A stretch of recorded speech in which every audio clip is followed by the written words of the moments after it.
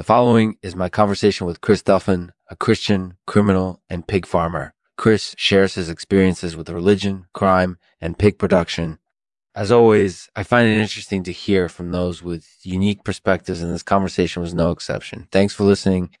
This program is made possible by Ship-On's Drip, a delicious and refreshing beverage that is sure to quench your thirst. Ship-On's Drip comes in a variety of flavors, so you're sure to find the perfect one for you. So be sure to try Ship-On's Drip today.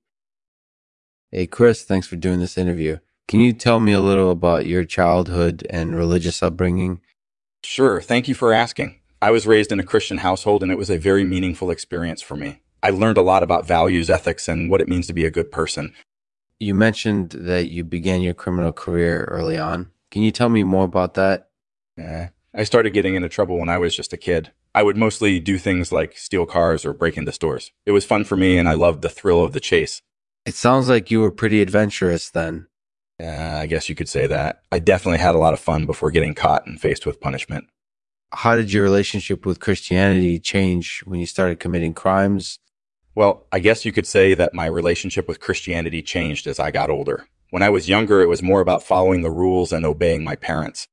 But as I grew older and got more involved in crime, my relationship with Christianity took on a different meaning. It became about gaining power and control over other people. Do you think that this is something that is specific to Christians, or is it a general trend amongst criminals? I think it's a bit of both. Christians often display this kind of behavior because they're taught to do so by their religious leaders. On the other hand, criminals are naturally drawn to crime because it offers them a sense of excitement and power. What challenges have you faced as a Christian and criminal?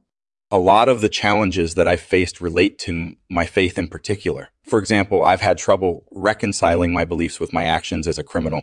My religion teaches me to do good things, but breaking the law seems to contradict that somewhat. In addition, there are times when people who know me because of my criminal past try to use that against me in some way. They'll threaten to rat me out or blackmail me into doing things that I don't want to do. It's not always easy dealing with those types of situations, but I try to remind myself that God is always with me and He will help me through anything. That's an interesting perspective. As a pig farmer, what challenges have you faced specific to pork production? One of the biggest challenges that we face as pig farmers is keeping our pig population under control. We want our pigs to be healthy and free from disease, but at the same time, we want them to produce enough bacon so that we can make a living. It can be tough trying to balance those two goals sometimes, but we always try to do what's best for our pigs. That's really interesting. It sounds like you have learned a lot about breeding pigs in your time farming them. Absolutely. I've learned a lot about pig production from working with pigs. In addition, I've also gained a broader understanding of the animal world because of it. I'm able to see things from a different perspective, and that's helped me to better understand how pigs work. It sounds like you've had a lot of fun while farming pigs, and I appreciate your perspective on the topic. Thank you for doing this interview. No problem. Thank you for having me. I really enjoy talking about my experiences with Christianity and crime. I think it's fascinating how these topics are related and how they've shaped my outlook on life. Thanks for listening. Thanks for listening to the Lexman Artificial Podcast. This was Chris Duffin talking about his experiences with Christianity, criminality, and piggeries.